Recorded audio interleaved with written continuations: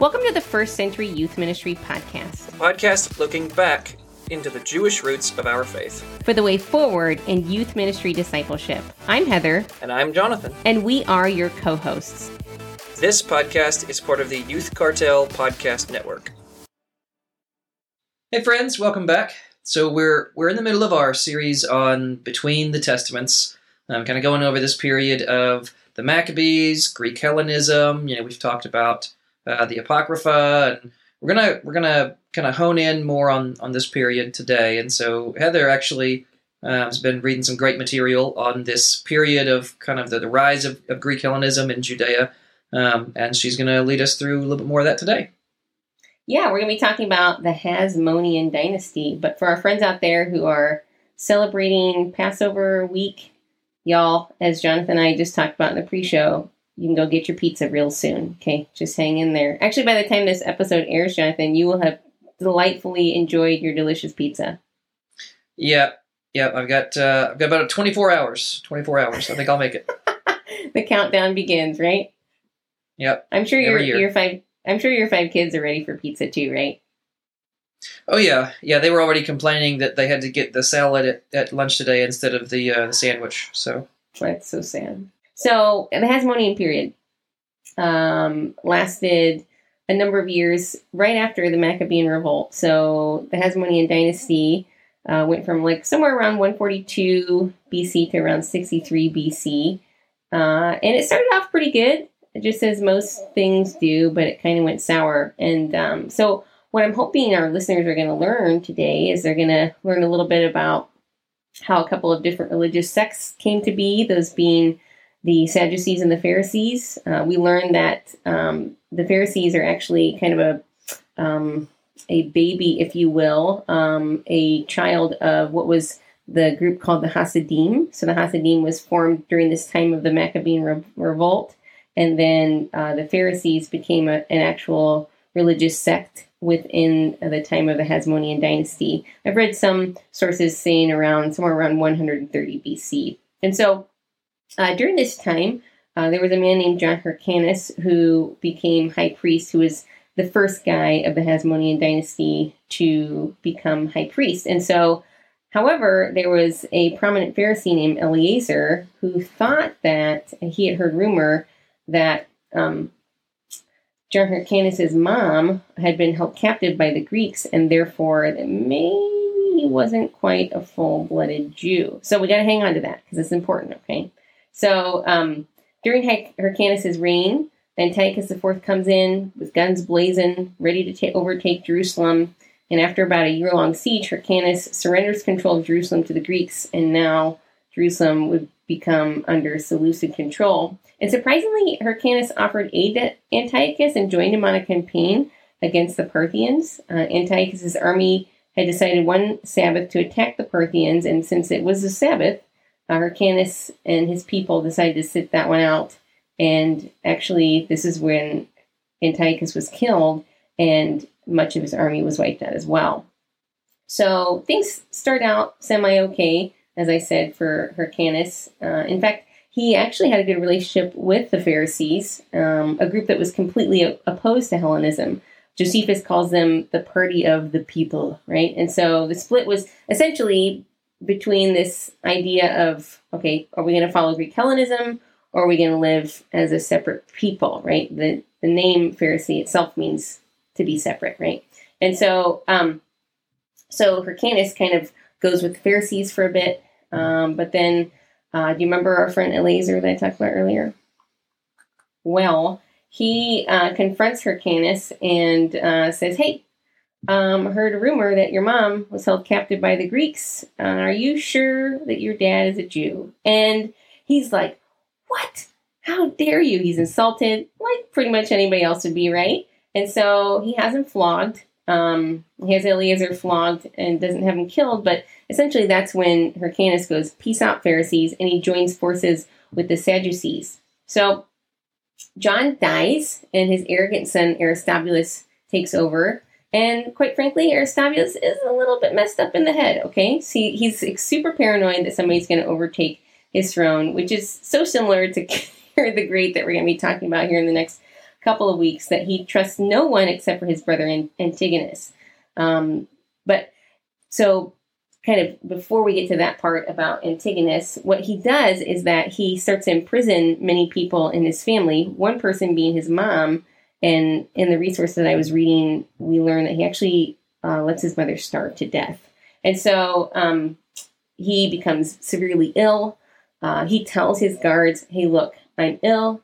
If Antigonus shows up armed, kill him right away. The only brother that he trusts, right? Well, Antigonus gets this new sweet set of armor, and he's like, I gotta go show my brother my new set of armor. And because Instagram wasn't around and he couldn't see that his brother was planning to kill him if he showed up wearing armor, he shows up and the guards kill him. And so his reign actually only lasted about a year. He died from some sort of bloody, painful intestinal disease. So then Aristobulus, his wife... Yeah, go ahead. Really quick, Antigonus, not only did Aristobulus have him killed, right, but he had him murdered during Sukkot, right, during the Feast of Tabernacles is the timing of when he had him killed. And I believe it's Josephus says that basically right as he was dying, Aristobulus, who again, like you said, he's sick, illness, right, he was dying, he basically admits that that's God's punishment for the fact that he murdered his brother. Right. Which, again, that also is very similar to, as we'll get to with Herod, right? That's sort of like, oh, maybe I'm dying from this terrible sickness because of the terrible things that I've done. Right. Yeah, maybe God is judging me for the things that I've done that have been harmful to people and not helpful, right? Yeah, thanks for pointing that out, Jonathan. So then Aristobulus' wife appoints Janneus as the next ruler. Here's the crazy thing, right? So John Hyrcanus had a son that he didn't like, and that was Janus. Okay, and so what he decides to do is because he has a dream, Hyrcanus has a dream that his son Janneus would become the next ruler in his place, and so he banishes his son to the Galilee where he would live. And then, obviously, because Aristobulus, he killed pretty much most everybody, he gets called back to rule in Aristobulus' place. So Janus wasn't necessarily the best ruler. He despised the Pharisees, and once as he was serving as high priest during the Feast of Tabernacles, instead of pouring the sacred water on the altar, he pours it on his feet. And so those watching are horrified, and they start throwing their branches at him that they had to observe the feast with. And so Janus asks his guard to restore order, and it says that they attacked and killed 6,000 Jews that day. And so, obviously, things were not under a good order during Janus's rule. In fact, there came a time later when the Jews rebelled a bit against him, just like every other terrible leader in history, it seems like. And so he held a banquet and invited some of his closest friends so they could watch 800 Pharisees be crucified. And on top of that, as these men were being crucified, he had their wives and children brought before them and had their throats slit in front of them. And so Janus would die from an alcohol-related illness after that. And so here's the crazy thing, Jonathan, and you probably know this because you're a smart man. But so then would come Salome Alexandra, the wife of Janus, and she would become queen. However, since she was a woman, she couldn't serve as high priest. But she was smart enough to apologize to the Pharisees for her husband's ill and poor behavior, and they actually accepted her apology.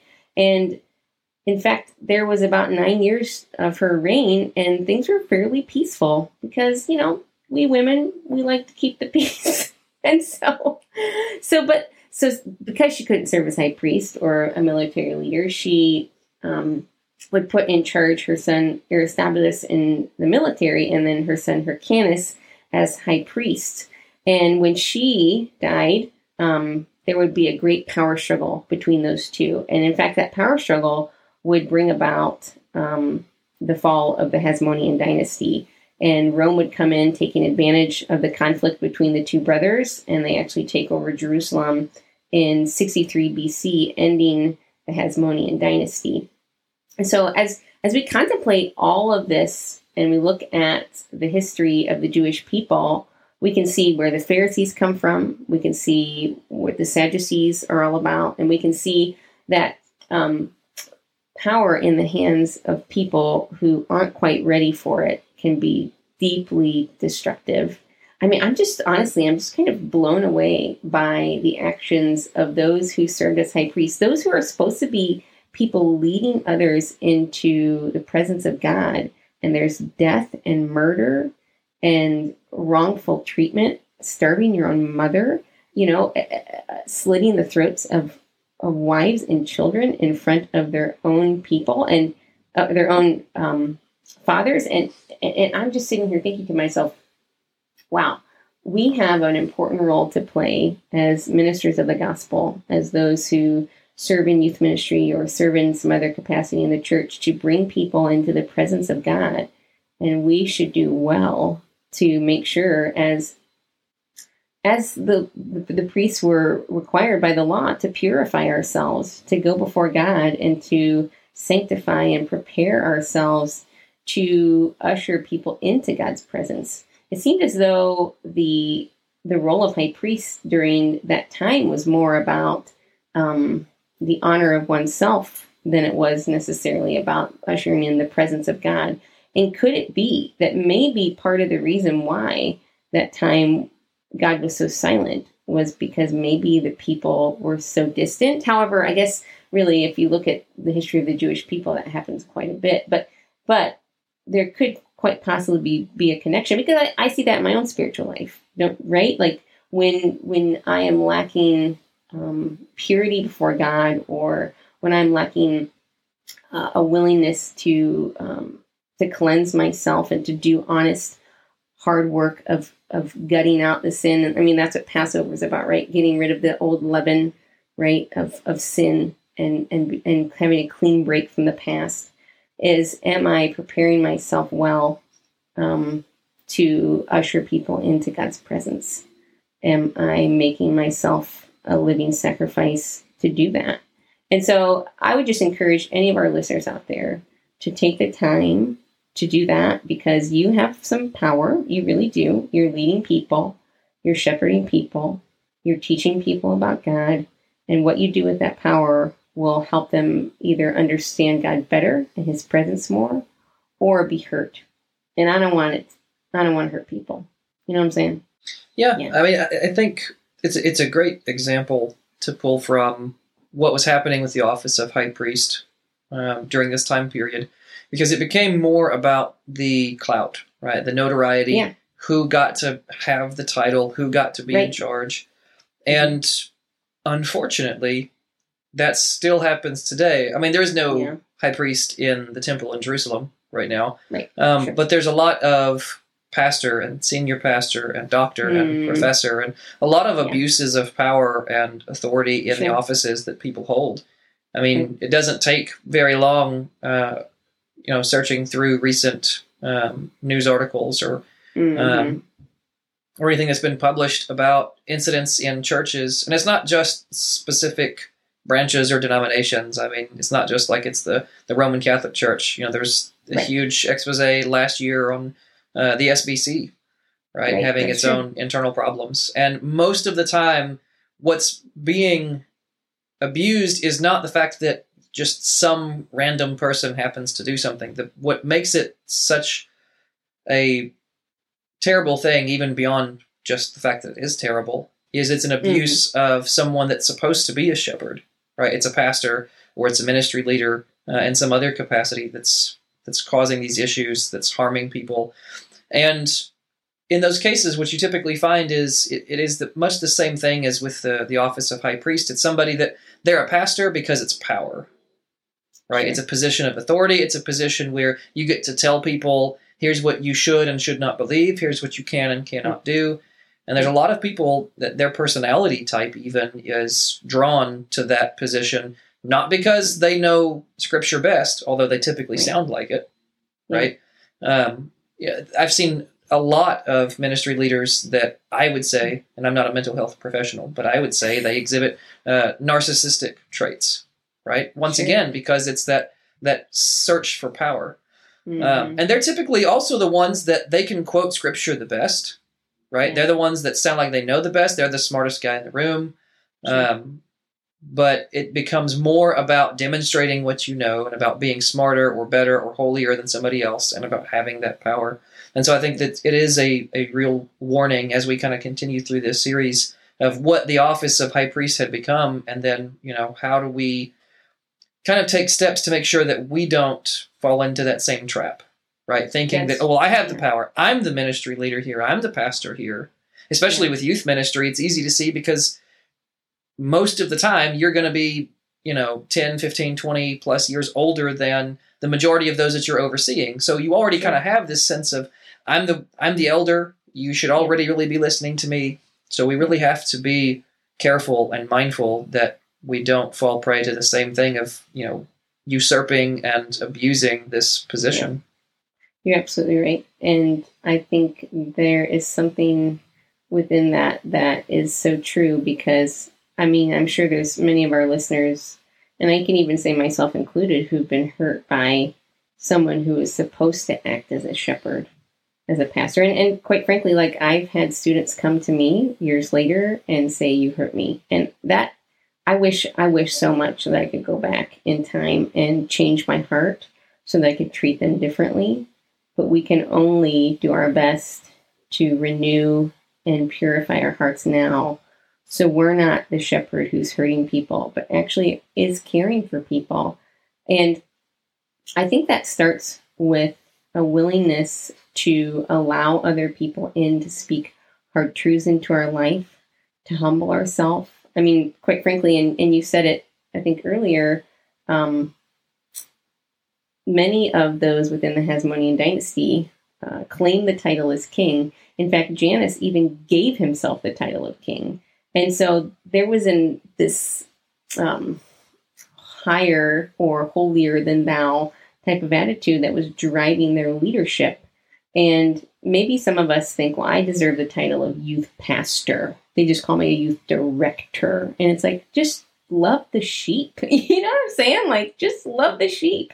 And then let God lift you up, right? Those who humble themselves will be exalted, but those who exalt themselves will be humbled. And we see that in the Hasmonean dynasty, that's exactly what happened. And man, I don't want myself to get to the end of this road in loving teenagers in ministry and watch it all crumble because my ego destroyed it. So friends, this has been a fun episode. Hope you learned a thing or two. I picked up a great book called The World of Jesus by William H. Marty, where I picked up a lot of this information about the Hasmonean dynasty. So I encourage you to pick that one up for yourself. And definitely hop on our Facebook page. And we'd love to get to know you. We'd love to interact with you more about what we're teaching in these podcast episodes. And like and share it with your friends. So, friends, thanks for joining us for this episode. We'll catch you next time as we kick off our new series on Herod the Great. All right, thanks, friends. We'll see you later. Bye.